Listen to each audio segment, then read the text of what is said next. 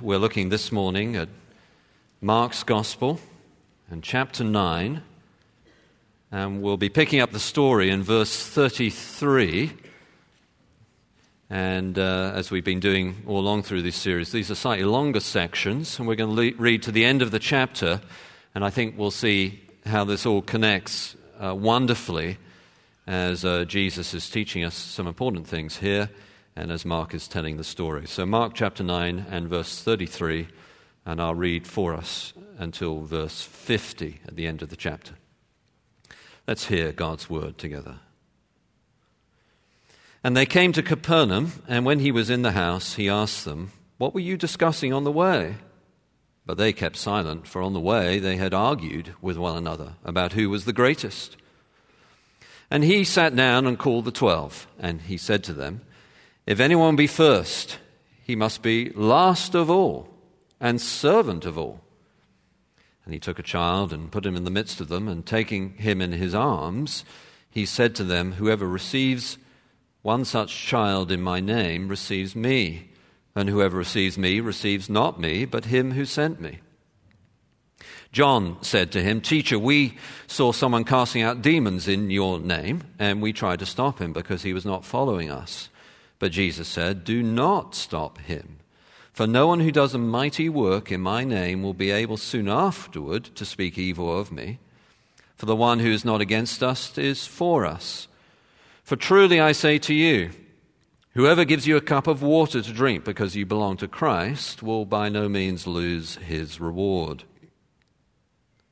Whoever causes one of these little ones who believe in me to sin, it would be better for him if a great millstone were hung around his neck and he were thrown into the sea.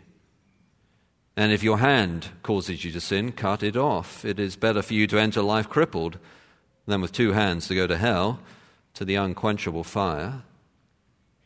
And if your foot causes you to sin, cut it off. It's better for you to enter life lame than with 2 feet to be thrown into hell. And if your eye causes you to sin, tear it out. It's better for you to enter the kingdom of God with one eye than with 2 eyes to be thrown into hell, where their worm does not die and the fire is not quenched. For everyone will be salted with fire. Salt is good, but if the salt has lost its saltiness, how will you make it salty again? Have salt in yourselves and be at peace with one another. This is God's word. Do please be seated.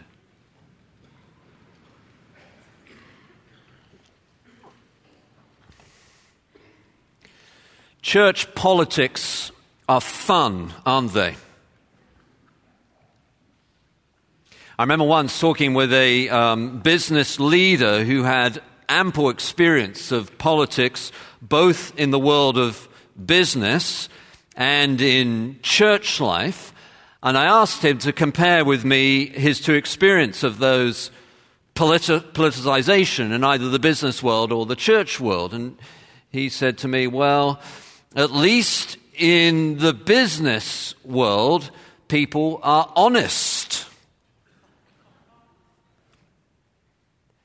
I suppose in church life, even at our worst, we feel like we need to pretend to be holy. Church and church politics, the politicization is right at the heart of the passage we're looking at this morning. It's a huge issue down through church history. It has turned off many people from the real spiritual engagement that the church is meant to offer. And Jesus is addressing it head on throughout this passage. The summary of what he's saying is right at the end in his last message there, what he talks about saying there in the last verse, he says, "Have salt in yourselves and be at peace with one another." What Jesus is saying there by that verse is that we are to be passionate and committed and vigorous in our engagement with the gospel, with church, with doctrine, with ethics.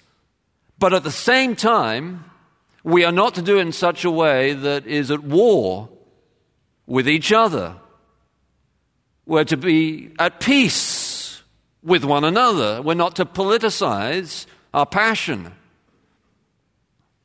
And yet so often the reverse has been the case, hasn't it? I remember one person once saying to me that the problem with Protestants is they're always protesting. And the same can be true in all sorts of different denominations across the gamut of church experience. Politics. And here Jesus is saying, yes, have passion for doctrine. Yes, have passion for the gospel. Yes, have passion for truth. But not in such a way that is at war politically with one another. Have peace with one another. One of the great preachers of yesterday, a man called Campbell Morgan, who's not these days at all well known, but in his own day was famous. Campbell Morgan was the predecessor for Martin Lloyd-Jones, and Martin Lloyd-Jones was a well-known preacher in London for many years, and his books are still widely read, though Campbell Morgan's much less so. But Campbell Morgan, when he was preaching through this text, I think observed the illustration that we're intended to keep in our mind. Jesus, as he teaches through this issue of the politicization of church experience, saying, have salt, but be at peace with one another. As Jesus is teaching through that, he has all the way through the whole passage a little child in his arms as an illustration of the tenderness that we are to have. He is saying, yes, by all means, be salty, be spicy, be passionate for truth, but not in such a way that does not have peace with one another, not in such a way that is politicized, politically competitive, ambitiously competitive, as he hugs this child. And as he's giving these lessons from a little child, there are 3 of them, and the first runs from verse 33 to verse 37. And the lesson here is really quite amazing when you begin to understand what's going on. Jesus, if you have a Bible open, you'll notice, has just been telling them that he's going to die and rise again. So right before the passage, he said, the Son of Man, that is Jesus, referring to himself, is going to be delivered into the hands of men, and they will kill him. He's going to die at the cross. And when he is killed, after 3 days, he will rise. And as they go to Capernaum, with this message of the death and resurrection of Jesus reverberating through their minds, what are they talking about? The message of the cross? The astonishing truth that Jesus is going to die? No. What are they talking about? Who is going to be the greatest? In other words, having just heard that Jesus is about to die and not able to comprehend what it means that he'll rise again from the dead, it triggers in their mind the succession plan. Jesus will be gone. Who's going to be the leader? Who will be the greatest? Who will be top of the ladder? Who will hold the title of greatest? Who will be in charge? And they're arguing about this. And when Jesus asks them what they've been talking about, they're silent. That silence is a word with deep meaning in Mark's gospel. Earlier when Jesus had confronted the Pharisees complaining that he'd healed on the Sabbath, and Jesus had answered their complaint, we're told that they were silent. And Jesus, when he commanded the storm, he commanded it to be silent. And here they are silent. With shame, of course. Because they've been arguing with one another about who was the greatest. The very reverse of being at peace with one another. And so Jesus brings them together, the 12. This nascent, early church, and begins to teach them. And what he's saying to them in his principle is aim to be servant, not master. You'll find it in verse 35. This is the first of these 3 lessons. Aim to be servant, not master. He says, if anyone will be first, he must be last of all and servant of all. And then he gives the illustration of the child. But we must take a moment with that principle, for it is profound. What Jesus is not saying is, if you really want to get to the top, the way to do that is to pretend to be a servant. Note that, ambitious friends. Jesus is not saying that here is my secret ingredient to rise to the top. Nor is he advocating a sort of fake Dickensian Uriah Heep kind of show of humility. Oh, I'm so humble. I'm just a servant. I've got nothing to offer. Oh, I'm nothing. No, instead, Jesus is teaching a profoundly important principle of life, of any organization, and especially church organizations, which is that what really matters to him and what really matters to the health of an organization is that we're concerned not with who's in charge, not with who has the title of master, not with who's the greatest. What we're concerned with is getting the job done. What matters is not who chairs the committee. What matters is not what title or position does so-and-so hold, or do I hold, or you hold. What matters is getting the job done of evangelism, discipleship, taking care of the poor, serving. And then to illustrate that principle, as I say, he brings this child and puts him right in the middle of them. And then taking him in his arms, the Greek is very tender. It means enfold, hug. Look, guys, this is the kind of thing I mean. This child. Now, again, we need to think about what Jesus is and is not saying. What he's not saying is that the key of understanding Christianity is immaturity, being juvenile, being childish. Now, when Jesus teaches about how the essence of the kingdom is this child and receiving Jesus, receiving the Father who sent Jesus is illustrated by this child, he's not saying be immature, be childish. Nor is he saying literally that the person who serves in Kids Harbor is more spiritually impressive than the person who serves getting the coffee ready or being an usher or what have you. What he's saying is that this child who is embraced by him is showing us what it means to trust, to have faith. Not notionally, but like a child with his or her father or mother, embraced, trusting.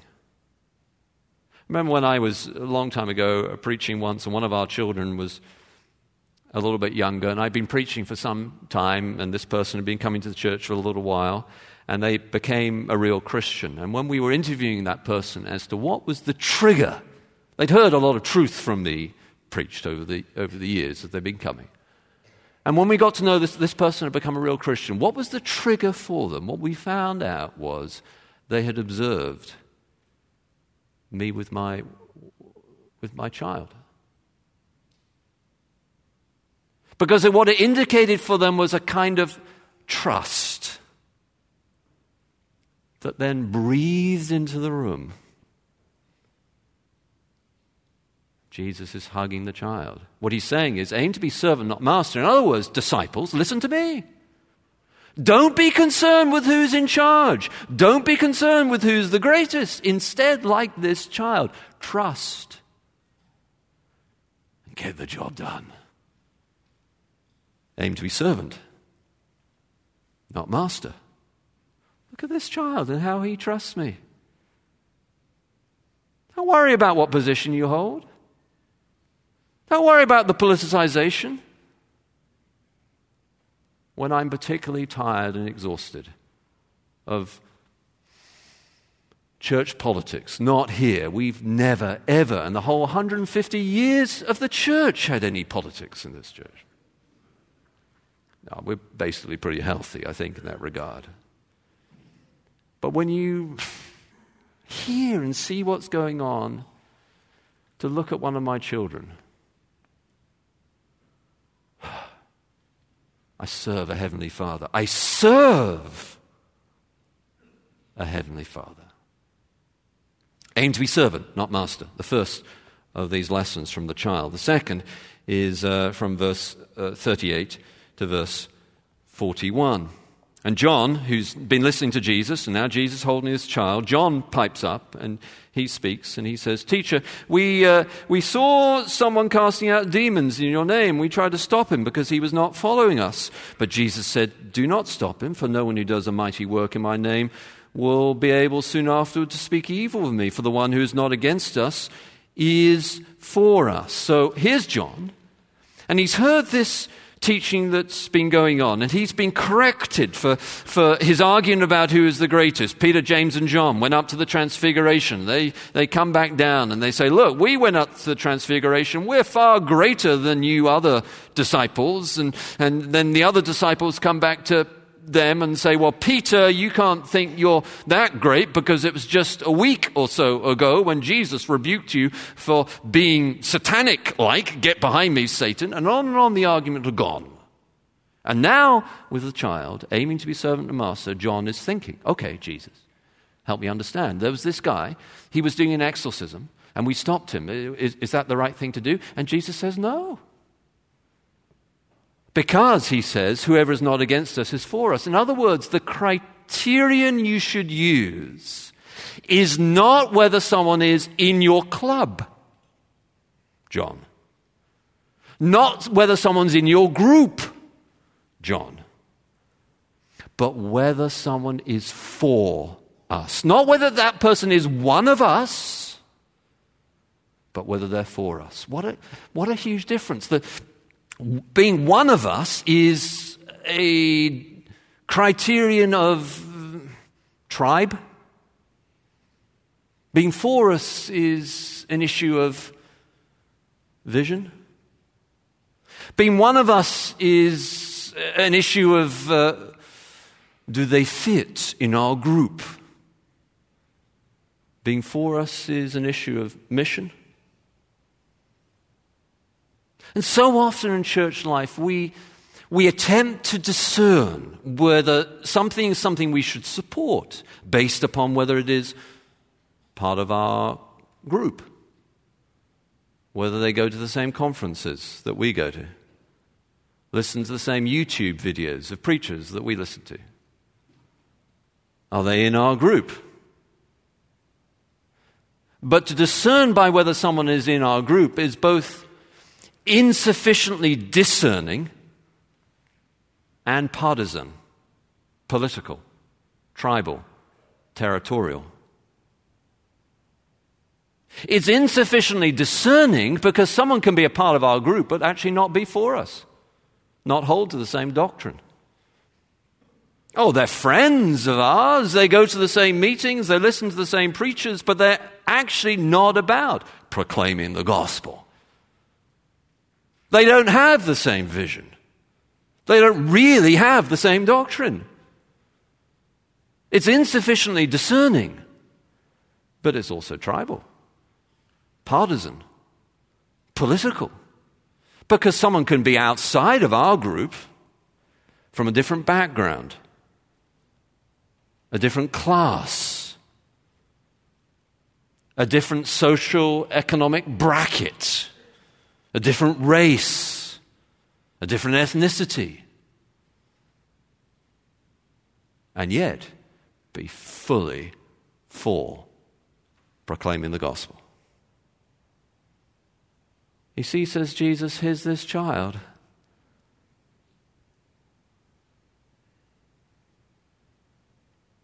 Will you not embrace the one who maybe isn't one of us, but is for us? That's the principle. We do need to take a moment to think of the exorcism.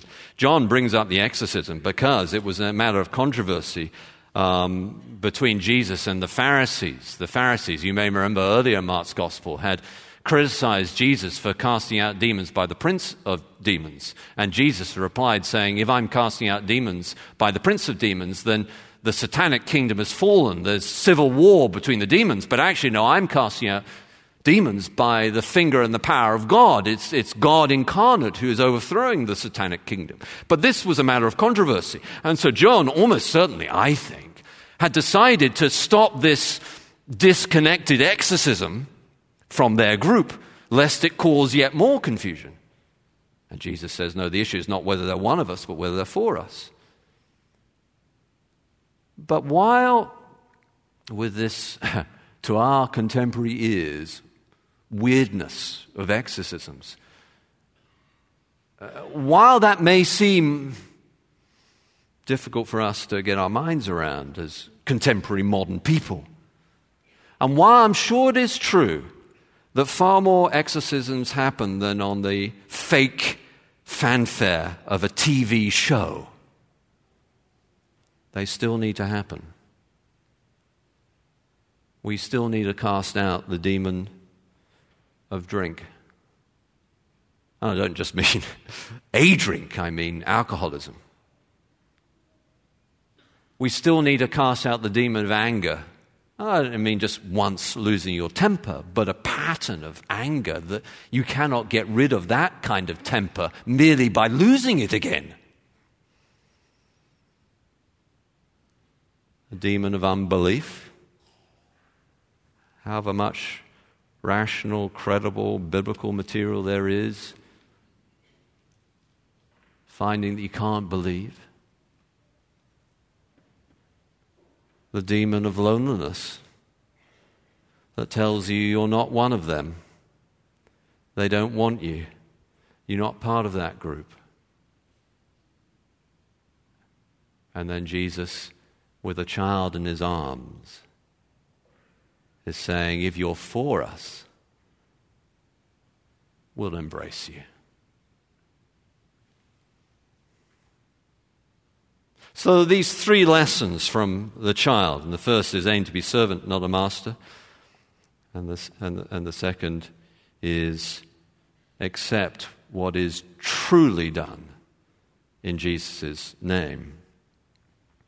The third is this issue of stumbling.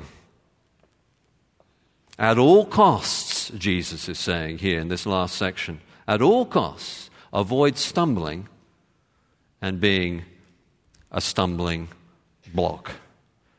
And this story it continues as Jesus is teaching. You can see he's continuing the teaching with the child in his arms. And we listen to him talk here about hell, and there's Jesus with a child in his arms.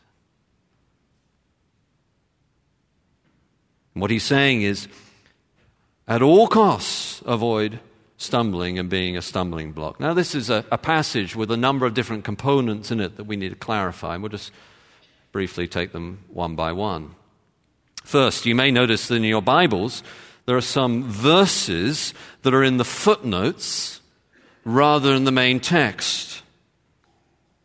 And verses 44 and 46, which are the same as verse 48, are not in the main text. So why is that? We believe that the original manuscripts are utterly without error, and we also believe that God in His sovereignty has overseen the transmission of the manuscripts in such a way that the Bibles that we have in our hands are authoritatively God's Word. While that is the case, there is also, as C.S. Lewis once put it, a science of discernment in terms of the textual tradition, the manuscripts.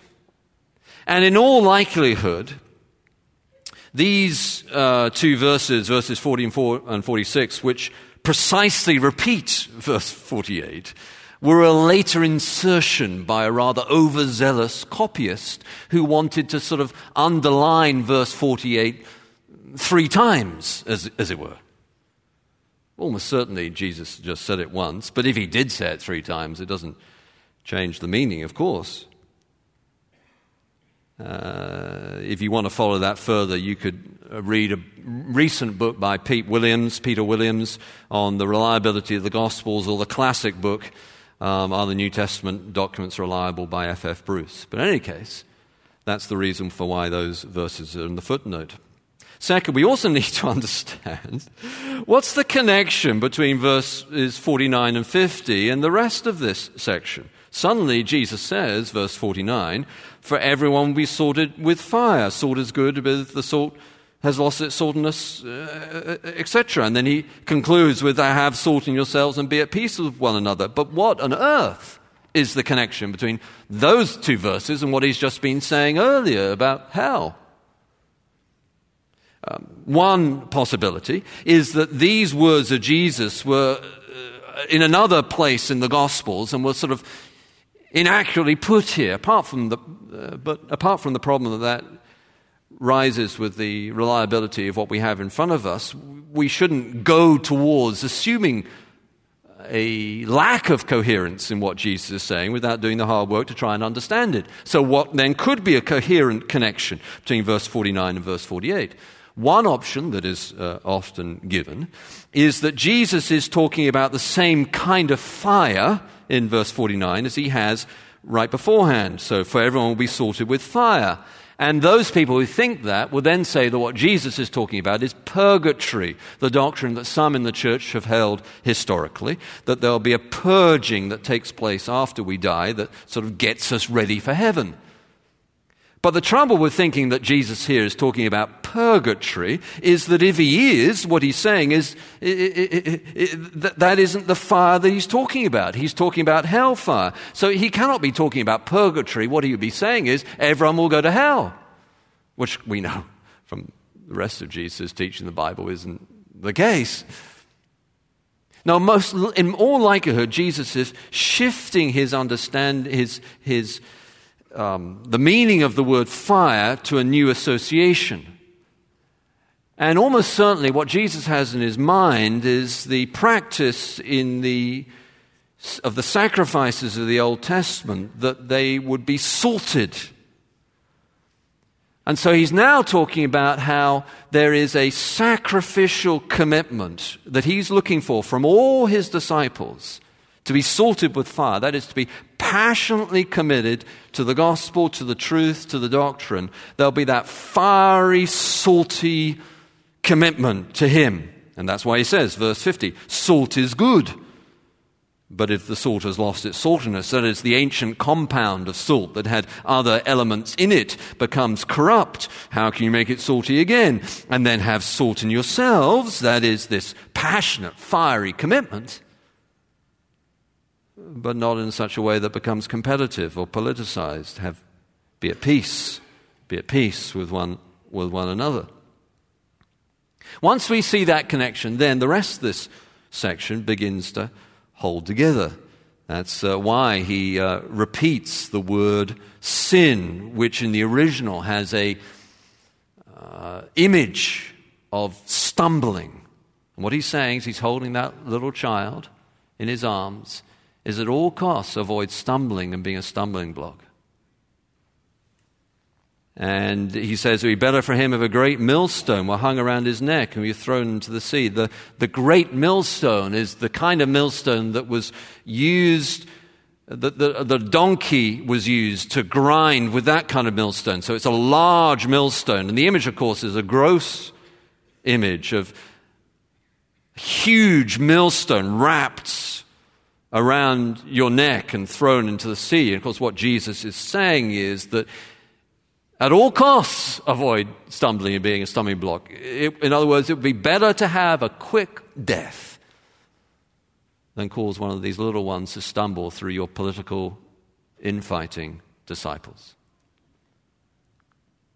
And then he 3 times repeats these body metaphors. That's what they are. It's not literal. The foot and the hand and the eye. He's speaking in the language of the ancients who would talk about parts of the body as representative of core parts of the personality, your gut, your eye, your hand, your foot. They're core parts of the personality. And so what Jesus is saying is, and we speak similarly today too, don't we, and sometimes, that to do that would feel like cutting off my right arm. It's like a core part of my personality. It's been cut away from me. And what Jesus is saying, therefore, is, if it feels to you like giving up that position, being the greatest, giving up that place of prestige and power, it's like cutting off your right arm. It's still worth giving it up because you don't want to cause one of these little ones to stumble. And then he talks famously here about hell. The word hell translates the word Gehenna, and Gehenna was literally the rubbish dump, the trash heap outside of Jerusalem. Gehenna had been the place where in ancient Israel pagan human sacrifices were performed. That was Gehenna. And good King Josiah had put a stop to those gross pagan human sacrifices in Gehenna and instead turned it into a rubbish dump, a trash heap, where there was constant burning of the trash, and the trash that was not being burnt was being eaten away by worms. And so Jesus uses this place with its association of gross pagan human sacrifice and the visual of the constant burning and the worms eating away at the trash to speak about the unquenchable fire of hell.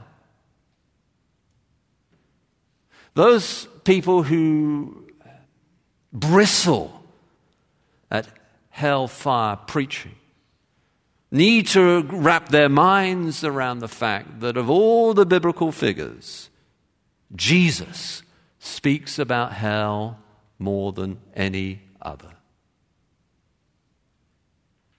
And yet, by the same token, those who accept that doctrine of hell, as hard as it is, but accept it, need to wrestle with the fact that here in this passage, the primary focus that Jesus has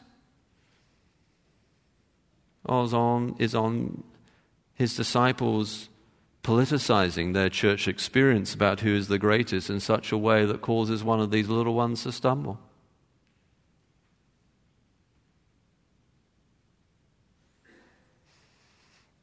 As I've been thinking about this passage this week, it has struck me how different would the history of the church across the globe have been if we had just paid more close attention to what Jesus here teaches. To aim to be servant, not master. To accept whatever is truly done in Jesus' name, not whether they're one of us, but whether they're for us. Same vision, proclaiming the gospel, same doctrine. Even if they're not part of our club. And at all costs, avoid stumbling and being a stumbling block. Because people's souls are at stake. And that's far more important than who's the greatest. How different would the history of the church have been how different could the future of the church be? What would it be like if we, as healthy as I think we are in this regard, in all sorts of different ways, increasingly though, became a place where we're defined by service, not who's the master, where we're defined by vision, the gospel, not whether someone's part of our club or from our background. Think of the impact. And think of all the little ones that would not stumble. Or may it be so. Let's bow our heads in prayer together.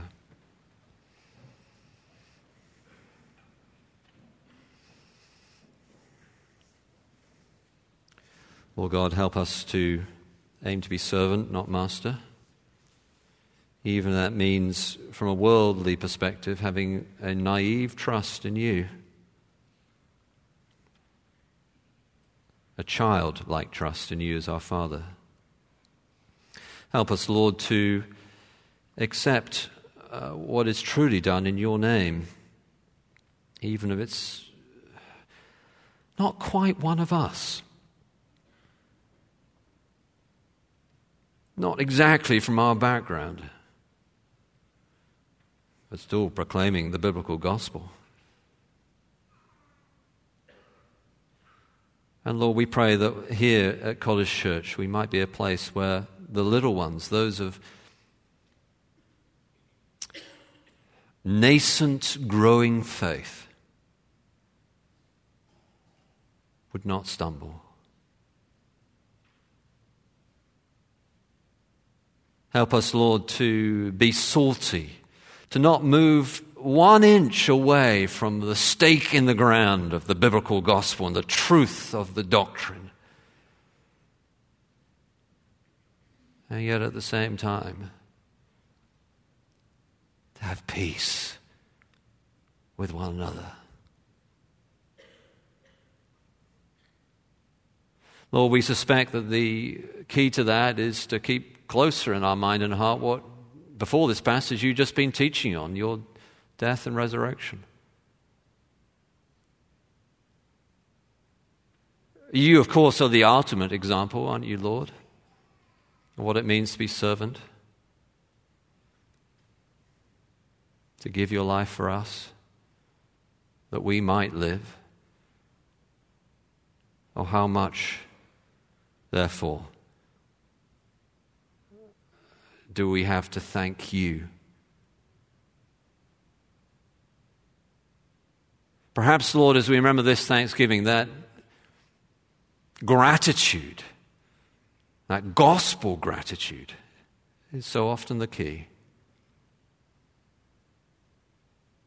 You who gave yourself for us, how will we not serve with a passionate commitment to that gospel of the cross and also a loving peace with one another? We pray you'd help us, therefore, to be a people of thanksgiving this year around your cross. Salty, but not selfishly or politically competitive. We pray it in Jesus' name and for his glory. Amen.